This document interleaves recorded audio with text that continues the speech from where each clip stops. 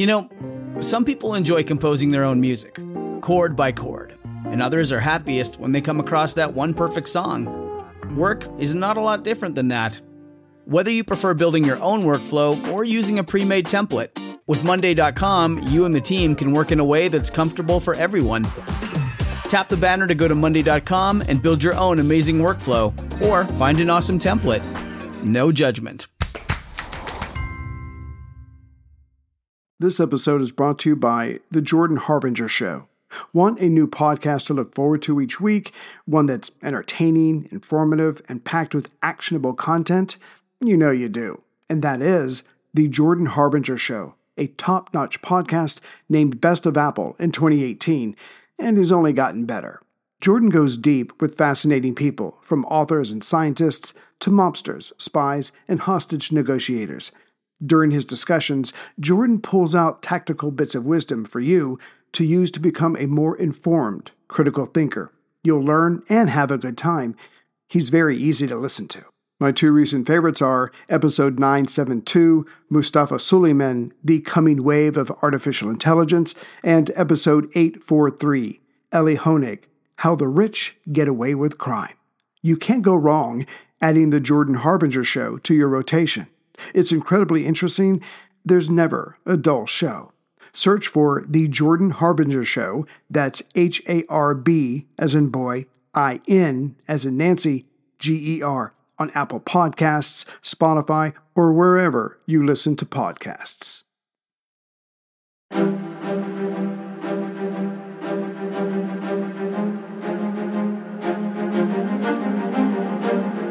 Hello, and thank you for listening to The History of World War II podcast, Episode 218, Pearl Harbor, the strongest fortress in the world.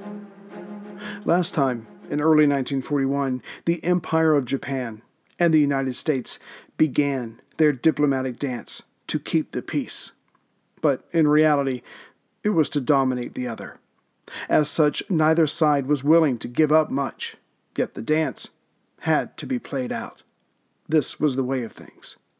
The Japanese expected and hoped the United States would be consumed with assisting Britain as it struggled for its survival, while the Americans expected and hoped their economic weapons would be enough to stop the Japanese from trying to dominate Asia. But Admiral Yamamoto, knowing the Americans the way he did, as well as his own country's military, felt that not only was a conflict coming, but Japan could never beat the industrial powerhouse that was the United States. That is, in a long, drawn-out war.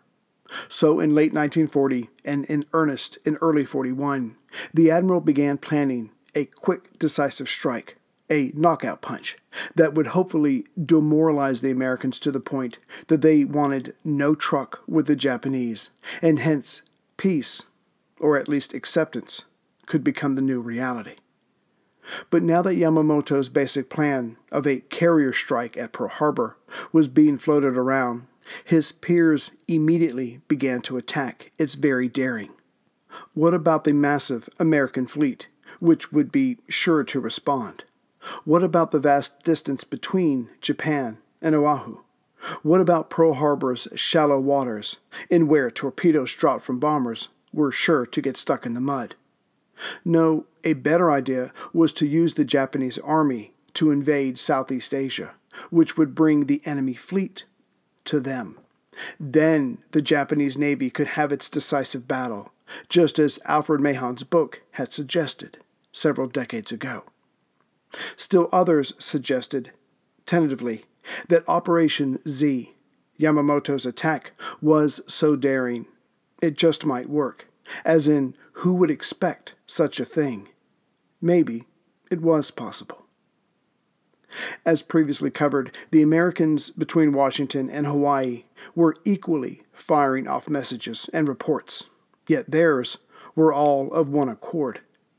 That Pearl was likely the first target if the Japanese were to launch a war, that it would come in the form of torpedo attacks from either bombers or submarines, and that Pearl did not have the scout craft, anti-aircraft guns, nor patrolling vessels needed to maintain a respectable watch and defense in case of said attack.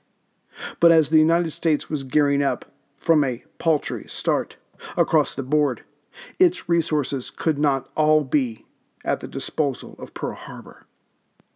Yamamoto took his concept of Operation Z and gave it to the 11th Air Fleet Chief of Staff, Rear Admiral Takajiro Onishi, and told him, "I would like you to research the feasibility of such a plan in detail. We will have no hope of winning unless the U.S. fleet in Hawaiian waters can be destroyed." Yet it's worth pointing out that Yamamoto was only doing his duty. It was his job to protect the Japanese Empire. He did not want war with the United States, only to be ready if his government was unable, or frankly, unwilling to avoid one. As such, he then wrote an anti-war letter and sent it to the ultra-nationalists within the government. The letter quite simply spelled out what complete victory over the United States would have to look like. Given America's culture, the Japanese would have to not only take Guam and the Philippines, nor even Hawaii and San Francisco. No, to make victory certain, they would have to push across the continental U.S., march into Washington, and dictate terms of peace in the White House. Clearly, Japan did not have the resources or manpower for such a thing, and the intangible warrior code of the island nation could only go so far. Thus, Yamamoto ended his letter with, "I wonder if our politicians, among whom armchair arguments about war are being glibly bandied about in the name of state politics, have confidence as to the final outcome and are prepared to make the necessary sacrifices." Still, 11th Air Fleet Chief of Staff Onishi had been given his orders to manifest Yamamoto's Operation Z. So, Onishi contacted Commander Kosai Maeda, his expert in aerial torpedo warfare.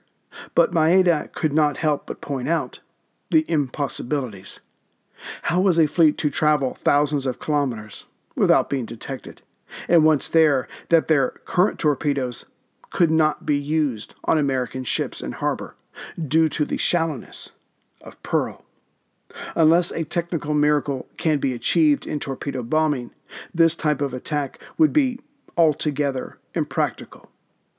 Undismayed, Onishi realized a touch of madness was needed.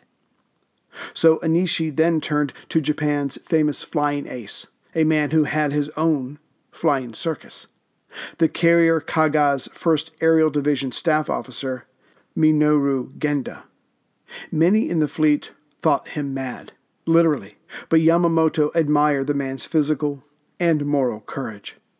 Genda's first response, when the attack plan was put to him, was, "The plan is difficult, but not impossible."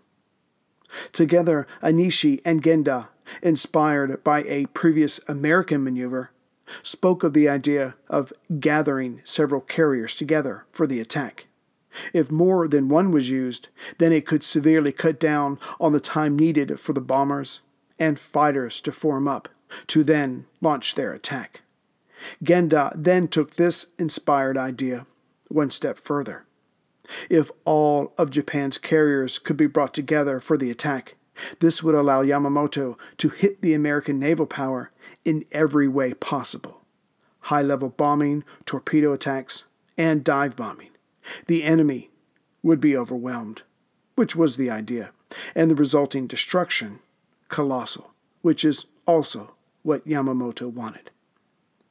Yet others of the Japanese fleet, when they heard of this idea, did not understand what Yamamoto and Genda were going for.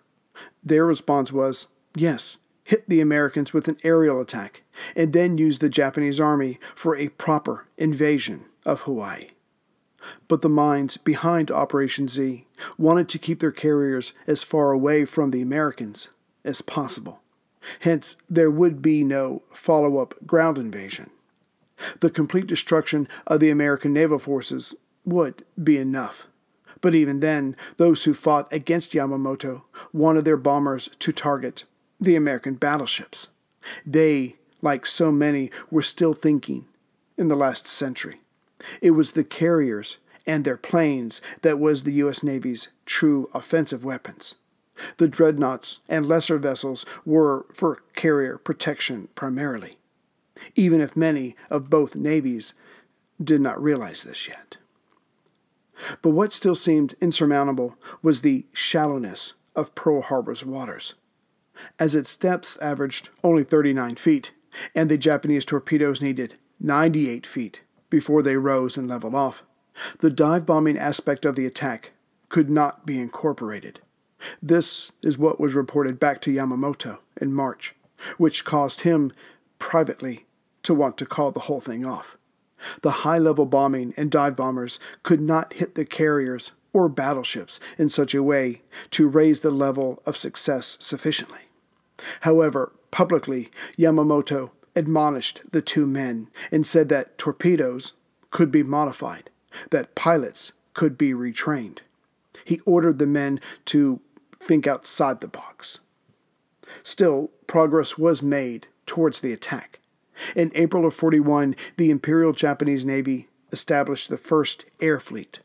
The carriers Agaki and Kaga, each almost 27,000 tons, each sailed by a 2,000-man crew, were brought together. The 2nd Carrier Division was made up of the Soru and Hiru. Each group was escorted by 4 destroyers. But this did not stop the bad news that came as more research was done. Turns out that when past voyages were looked at, not one ship had ever sailed a latitude 40 degrees north during the supposed strike months of November or December. The seas were simply too rough. Also, their carriers had not yet perfected refueling at sea, which would be mandatory for such a long voyage. With this information, the more conservative elements had Yamamoto's plan altered again, back to hitting Southeast Asia first, and only then taking out the American fleet as it came west. In a supposed compromise, Yamamoto would later order Vice Admiral Mitsumi Shizumu, Commander-in-Chief of the Sixth Fleet, to take his submarines and either attack the American vessels when they came west, or if his plan was approved, to venture forth and help protect the prize carriers. At the time, Japan only had some 63 subs in all, and Shimizu would take 25 subs and 5 midgets, a considerable percentage of their undersea forces. The midgets, being smaller, would be ordered into Pearl Harbor proper to sink any enemy ships missed by the bombing raids. Each midget had a 2-man crew, and of those 10 men, not a one volunteered, as they could guess the Americans' reactions after the initial attack. And those men were right. Only one of them would make it out alive. As early 1941 continued, more rumors came in from various countries' diplomats that said Japan planned to attack Pearl Harbor if negotiations failed to maintain the peace. Not unexpectedly, this led to increased communiques between Washington and Oahu. And yet, there was also, though with hindsight, increased confusion as to Pearl's defenses. The Army felt that, with its defensive measures, along with the fleets when they were in harbor, were enough to hold back any attack, and indeed make any attacker pay for the attempt. And yet the Navy was thinking that when their ships were in harbor, it was the Army who would be providing the shield. At some point in March, it was decided that the Army would conduct short-range aerial surveillance, while the Navy took care of long-range patrols. However, after December 7th, the Army's Hawaiian Department Chief of Staff, Colonel Walter Phillips, would testify, "I never knew what the Navy had in its scout plane arsenal." In short, in 1941, there were plenty of ideas, many orders issued, but little follow-through and less follow-up. Okay, guys, time to get real. Did you know that 66% of men lose their hair by age 35? Trust me, I know what I'm talking about.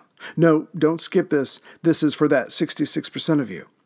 Thing is, when you start to notice hair loss, it's too late. It's easier to keep the hair you have than to replace the hair you've lost. That's where 4hims.com comes in.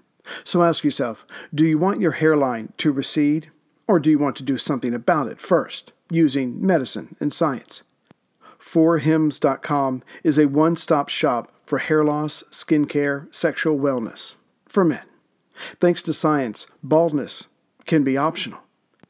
Hims connects you with real doctors and medical-grade solutions to treat hair loss, like well-known generic equivalents to name-brand prescriptions to help keep your hair. Prescription solutions backed by science. And another great thing, there's no waiting room, no awkward doctor visits. Save hours by going to 4hims.com. It's so easy. Answer a few quick questions, a doctor will review and prescribe the right thing for you. Products are shipped directly to your door. So guys, I want you to try this. You want you to try this. It's private and ships right to your door. What's not to love? So order now. My listeners can get a trial month of Hims for just $5 today, right now while supplies last. See website for full details. This would cost hundreds if you went to the doctor or a pharmacy. Go to 4hims.com/worldwar. That's FORHIMS.com/worldwar. 4hims.com/worldwar.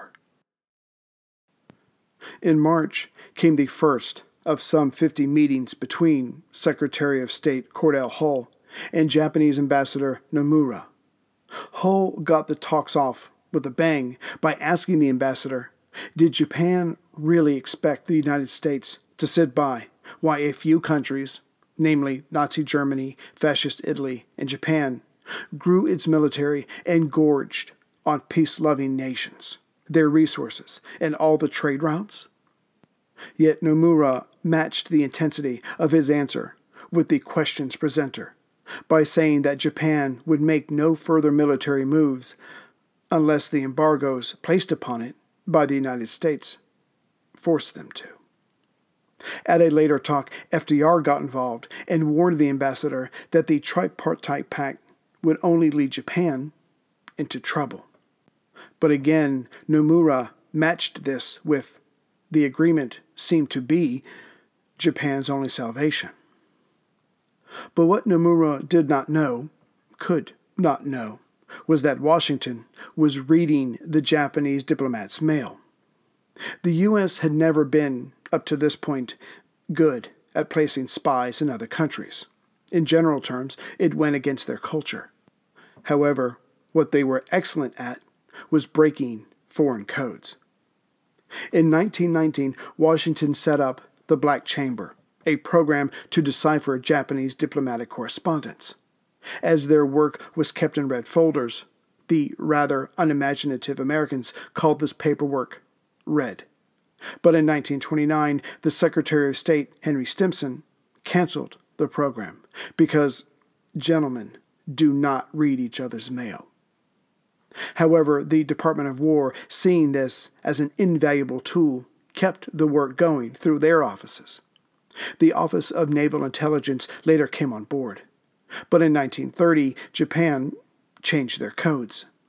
The United States Navy struggled mightily to catch up, and within 2 years was back in business. As these new results were kept in blue folders, it was now labeled blue.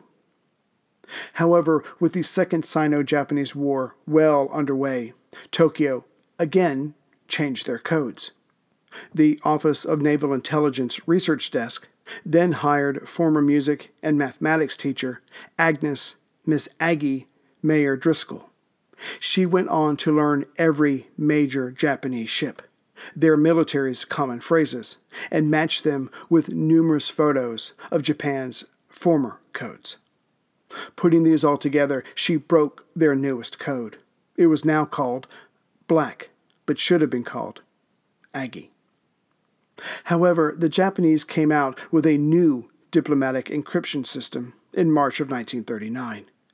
Soon, red and black were a thing of the past, And just like that, Washington had no idea what messages were being sent to the Japanese ambassador there. But on September 20th, 1940, the 26-year-old Genevieve Grotjen broke this code. It was now called Purple, but again, my vote would have been Grotjen. The team celebrated by ordering Cokes all around.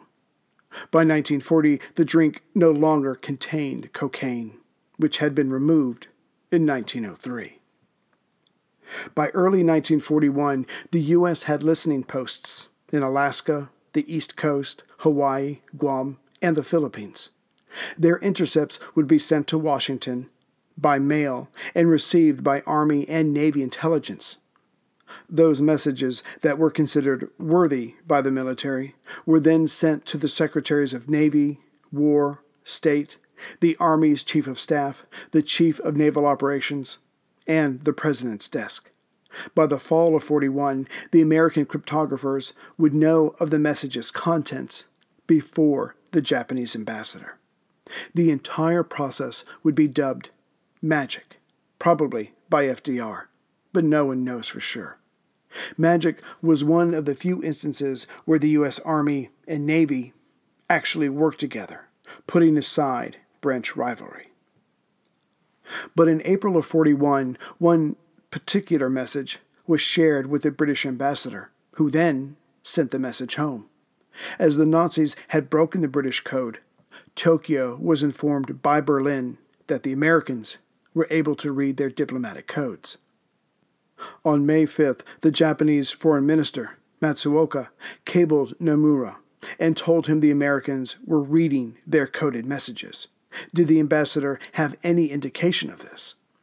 Nomura, a former chief of intelligence for the Navy, replied that he knew how to keep things secure, which didn't address the issue. But after launching his own investigation on May 20th, the ambassador confirmed that the United States was able to read some of their messages. But strangely, as the Japanese were still convinced that purple was safe, they kept using it, which allowed the Americans to keep reading their diplomatic correspondence. Problem was, magic nor purple ever uncovered anything about an attack on Pearl Harbor. But the reason for this was the Japanese military never let on about Operation Z to the diplomatic corps. Still, as for Washington, since magic turned up nothing about the attack being planned out, they felt that the threat was not yet real.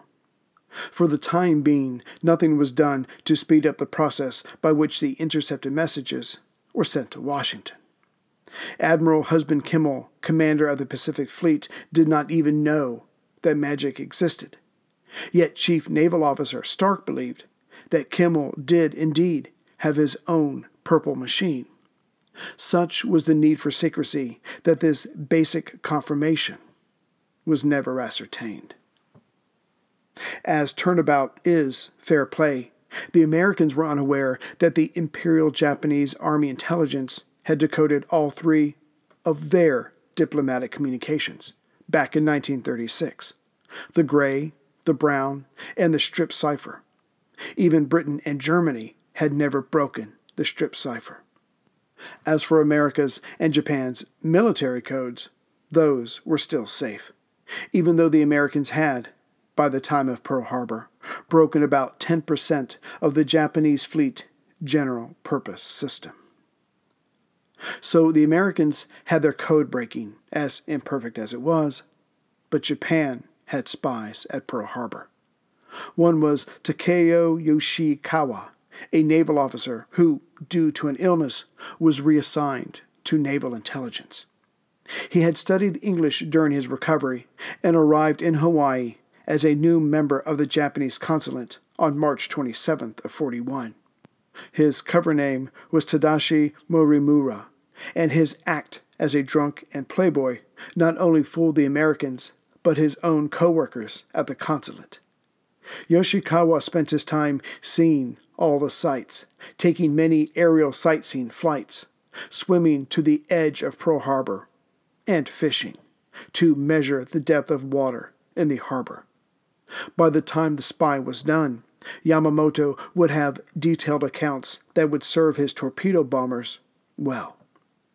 As 40% of Hawaii's residents were Japanese, the spy was just one of many locals working on the island. As mid-1941 went by, more and more warnings passed between Washington and Oahu, each having their own sources about a possible attack. And yet, as far as the American people knew, various publications like the New York Times, Collier's Magazine, and the Honolulu Star Bulletin kept telling them how strong, even impregnable, the Navy base was. Chief of Staff General George Marshall himself toured Hawaii in the spring, and a part of his report that went to FDR stated, "The island of Oahu, due to its fortifications, its garrison, and its physical characteristics, is believed to be the strongest fortress in the world. To invade it, the enemy must transport overseas an expeditionary force capable of executing a forced landing against a garrison of approximately 35,000 men, manning 127 fixed coastal defense guns, 211 anti-aircraft weapons, and more than 3,000 artillery pieces, and automatic weapons available for beach defense." It went on to say how any supporting enemy naval craft would be mangled while disembarking their men and on their way back to Japan, as in the initial attack could be handled, and that current forces would make any additional landings impossible. Of course, this did not take into consideration an attack that was less than a full invasion. Furthermore, the report was dead wrong in Pearl's ability to patrol the waters 750 miles out. Its number of B-17s was also less than half of what the report indicated.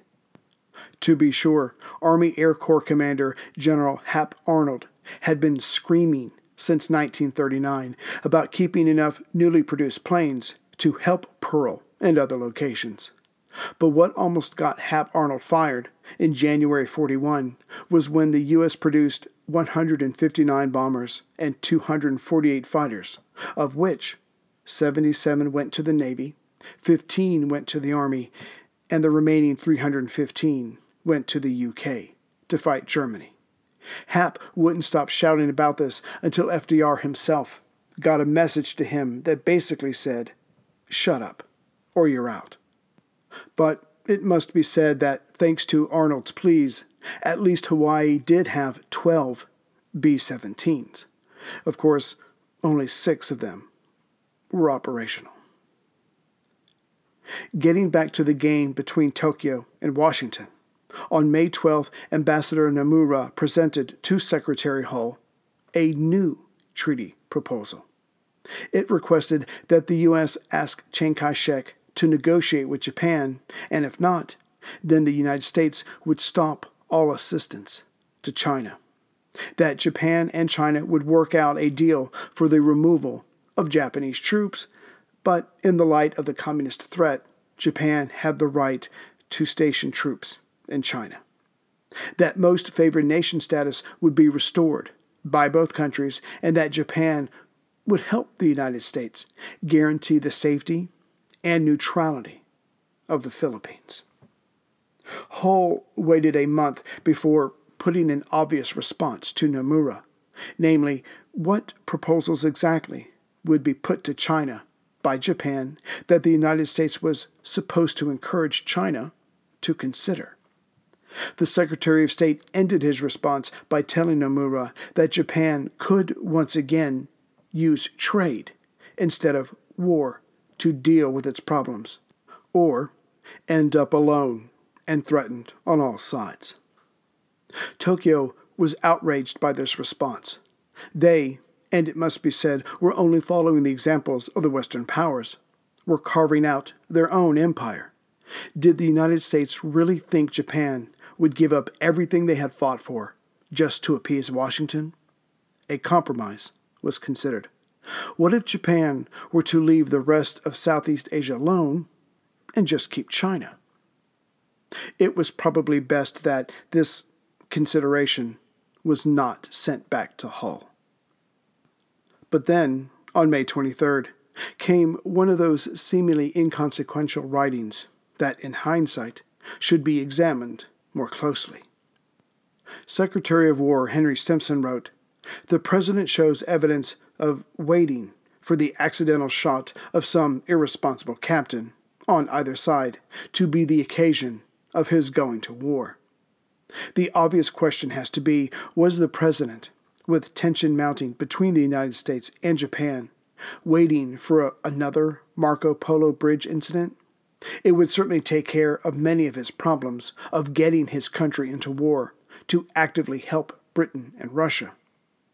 Truth be told, the United States, under FDR, was actively helping the Allies, and then some, as much as possible, without declaring war.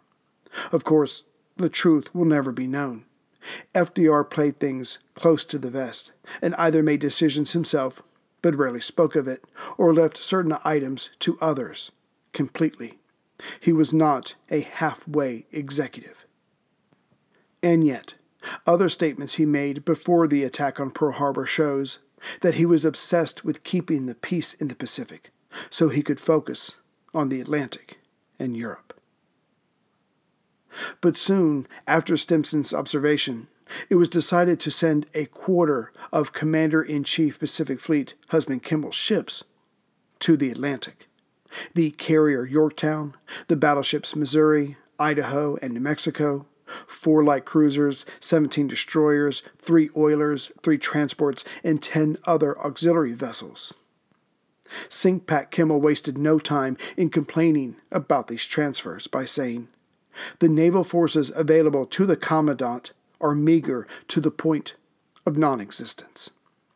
Kimball followed up this letter with his own presence in Washington. He complained of his paucity of resources versus the expectation of him to thwart any Japanese surprise attack. Kimball was basically told that it would be best for the Pacific Fleet to not be in harbor when the surprise attack came. But on June 22nd, the world changed. Early that morning, Nazi Germany invaded Soviet Russia. Before the year was out, the Germans were just scant miles from Moscow. Japan's Foreign Minister Matsuoka was so excited about the possibilities that Barbarossa opened up, he went straight to the Emperor and suggested that Japan help Germany against Russia and attack the West's possessions in Southeast Asia. Hirohito thought he was mad and told Prime Minister Konoye to remove him. However, the current laws would not allow a prime minister to fire a cabinet member, and Matsuoka would not resign from his office. Konoye had, by this time, pulled back from the Tripartite Pact and wanted continued peace with the United States. But at this time, certainly with its military seeing all the gains of Hitler and Mussolini, Japan's bed was already made. For the Japanese military, and really they controlled the government, the question was, who do we attack? The Russians in the north, or drive further south? There was no should we attack at all, as most of those that mattered felt that war in some theater was inevitable. This left the situation thus. The Japanese army wanted to attack the Americans. The Navy opposed this, while the civilians within the government couldn't decide either way. But now that Germany was tearing apart Stalin's forces, the Japanese army changed their policy, or at least their justification, for attacking to the south. They said, let Russia get weaker and weaker by fighting the Germans. This freed up the Japanese army to take what was needed in Southeast Asia, which would give them the resources to continue fighting in China, thus negating the actions and future economic threats from the United States, and would hopefully wash away the shame of their failure to successfully end the war in China. As for the United States, Tokyo believed that if the Anglo-Saxons there had to choose between saving the British or the Chinese, well, Asia would soon be under Japanese control. However, the greatest irony of Japanese military planning then occurred. No further plans were made to fight the United States. It began and ended with attacking Pearl Harbor. The rest would take care of itself. All this was made official on July 2nd, during a meeting of all the leaders at the Meiji Palace First Eastern Hall conference room. War preparations against Great Britain and the United States were to be stepped up.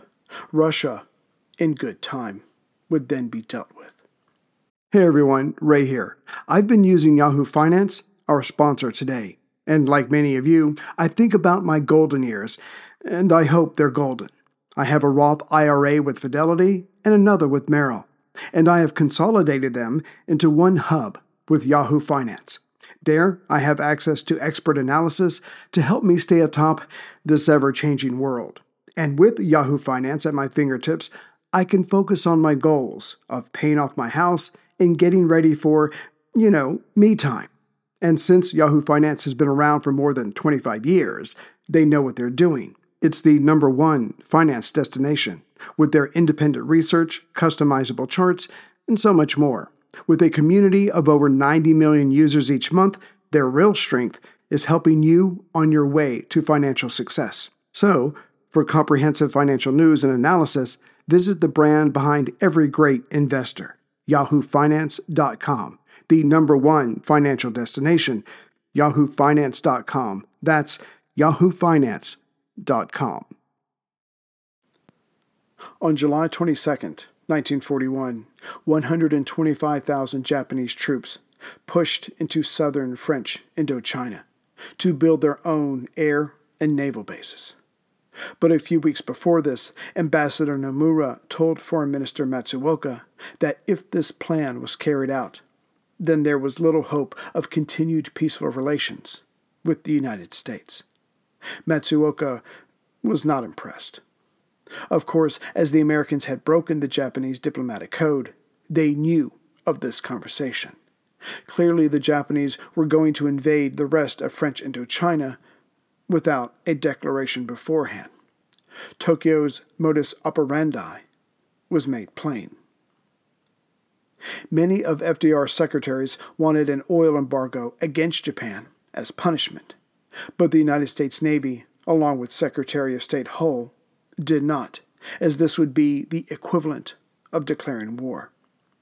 This left FDR with no clear course of action as July 22nd approached. Still, he decided it wouldn't hurt to rattle Tokyo's cage. The president sent a message to Prime Minister Konoye and asked if the rumors were true that Japan was about to launch an attack against Russia. He left southern French Indochina out just to see what the response would be. Of course, Konoye gave the banal negative, saying he only wanted peace. This was on July 9th.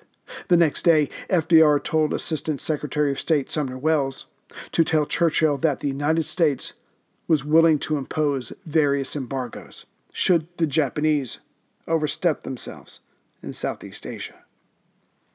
Yet the Americans were not Konoye's only adversary. Matsuoka would not lessen his full-throated support for attacking Russia. The military's response was, "We'll get around to it, but we have to move our troops further south first, should the Dutch East Indies need to be taken quickly." Yet the foreign minister would not be silent. So, in a rare meeting of the minds, the military and the prime minister joined forces to push Matsuoka out of the cabinet.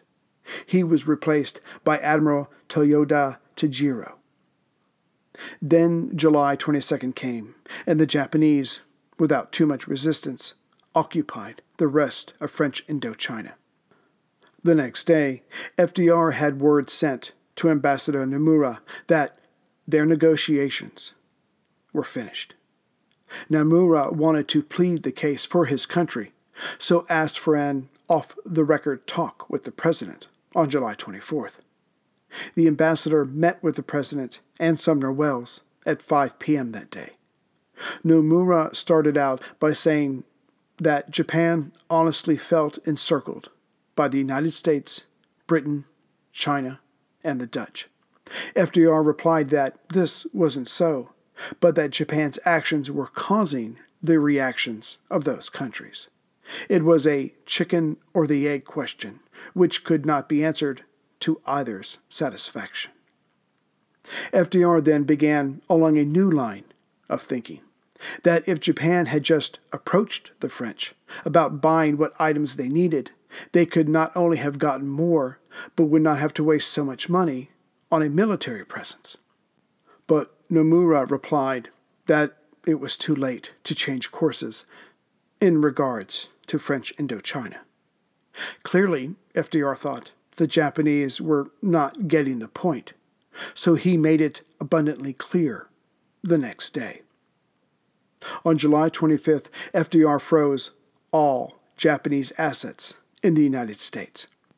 This course was quickly followed up by Britain, Canada, New Zealand, the Dutch East Indies, and the Philippines. The entire Japanese government and military were stunned, shocked into silence. It was best summed up by 1st Division of Military Affairs Chief Takaga. We had no inkling that the United States would be so angry over our going into southern French Indo-China. But FDR wasn't done. The next day, July 26th, FDR altered the policy so that Japan had to have an export license to buy oil or gas, which could be denied at any time. However, things were soon out of the president's control as hardliners Assistant Secretary of State for Economic Affairs Dean Acheson and Treasury Secretary Henry Morgenthau Jr. would not release the frozen funds for the Japanese to buy gas or oil. FDR did not find out about this behind his back maneuver until September, but then realized he could not change anything, as it would be seen as a sign of weakness to the Japanese. The U.S. ambassador to Japan, Joseph Grew, summed up July 1941 with the entry, "The vicious cycle of reprisals and counter-reprisals is on. The obvious conclusion is eventual war." But FDR had one more move to make before July was out. On July 26th, the same day the president gave himself the ability to cut oil and gas sales to the Japanese, he nationalized the Philippine Army into the service of the United States. And the War Department followed this up by establishing a new Far Eastern Command. Chief of Staff General George Marshall followed this up by bringing Douglas MacArthur out of retirement with the rank of Major General and making him Commanding General, U.S. Army Forces, Far East, or USAFFE. The next day, FDR gave MacArthur the temporary rank of Lieutenant General. Roosevelt had just made a major commitment to the defense of the Philippines and established a serious stumbling block to any Japanese ambitions in the Far East.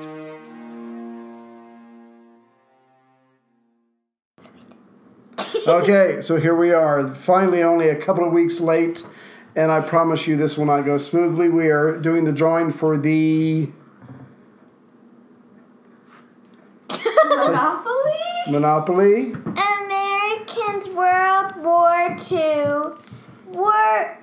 All in this together. Smooth. Yes, okay. So thank you for all the people who entered. I think this is the largest contest we've had so far. So we'll do what we've done before. Each person here will grab one name. Those will be the 4 finalists, and then we'll do the final drawing, and I'll contact the person that wins. So good luck to everybody. Some of you entered more than once, but to be fair, I took the extra entries out just to make it nice and fair. So good luck to everybody. So don't look.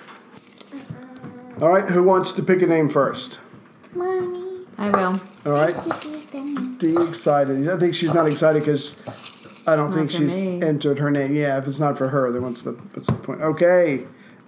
She slammed it down. Wow. Okay. Chris Ellison? How do you say?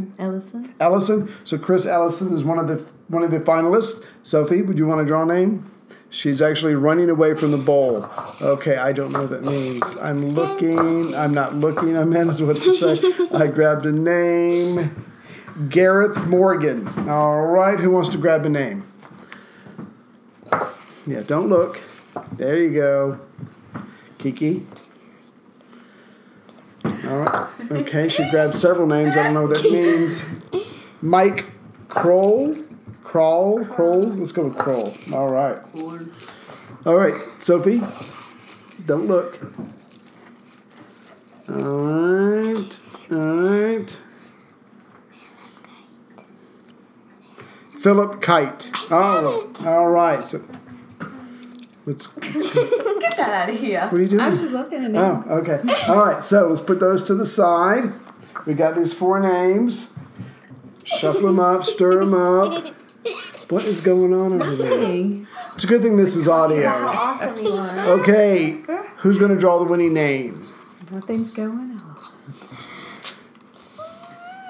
Who wants to draw the... Kiki, do you want to draw the winning name? It's okay. Really? But it's okay. Okay, close your eyes. Oh, God. No, close your eyes, because you could be looking. Pick a name. All right. We have to turn away as long as you close your eyes. And the winner is of the Monopoly America's World War II, we're all in this together, is Mike Kroll. So congratulations, Mike. Mike! Yes. Monopoly in your future. Yes. I hope you have plenty of fun with this, Mike. I'll be emailing you soon, but first I'm going to give you a couple of weeks to hear this. Oh my God. This family is not ready for high tea time. Anyway, so thank you everybody who entered. I've got some other stuff to give away from the World War II Visitor Center and the D-Day Memorial, so we'll be doing some other drawings, and I will see you soon with the next episode. Oh my God. Take care. Bye. Bye. American Giant makes great clothing, sweatshirts, jeans, and more right here in the U.S. Visit American-Giant.com and get 20% off your first order with code STAPLE20. That's 20% off your first order at American-Giant.com, code STAPLE20. Our kids have said to us since we moved to Minnesota, we are far more active than we've ever been anywhere else we've ever lived. Moving to Minnesota opened up a lot of doors for us. Just this overall sense of community, of values that, Minnesotans have. It's a real accepting, loving community, especially with 2 young kids. See why CNBC ranks Minnesota #4 best state to live and work. A great place to work, an even better place to live. ExploreMinnesota.com/live.